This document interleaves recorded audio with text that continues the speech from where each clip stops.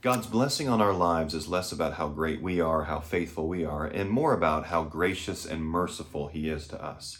Throughout the Bible, we see where God blesses people throughout the Bible, but it's not because they're just so great. It's because He puts His grace and mercy upon them. Well, that's similar in our story today in Genesis chapter 27. Isaac is at the end of his life, and he wants to give his blessing to Esau, the firstborn son. But we know that that has already been said, that it would be the older who will serve the younger. So Jacob's supposed to get the blessing, but he's going to bless his son Esau. So Esau's known to be a hunter, and he says, son, go out and kill the game and make it the way I really like it. You know how I like the food to taste, and bring that to me, and then I'll give you your blessing. Well, Jacob's mother hears this, and she's more fond of Jacob than she was Esau, and so he's kind of a mama's boy.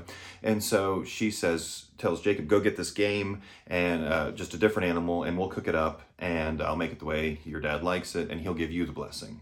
And so deception here, right? And that's what Jacob's known for. And then this is part of the conversation that takes place, Genesis 27.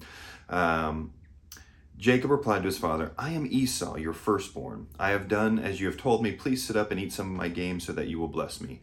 But Isaac said to his son, how did you ever find it so quickly, my son? He replied, because the Lord your God worked it out for me. And so he says, the way I was able to get the game so quickly was your God worked it out for me. He lies. And then he receives the blessing. Why do I bring this up today? Well, I bring it up to say, our blessings in Christ, the fact that we are saved and made righteous, and all the mercy God shows us is not because we're better than anybody else or that we're great on our own. It's the fact that we're not great on our own, that we need God's grace, we need God's blessing, and He blesses us in spite of us, not because of our good works. So friend, if you're somebody that just thinks that you do good works and so then God's going to go ahead and bless you, that is not the story of the gospel.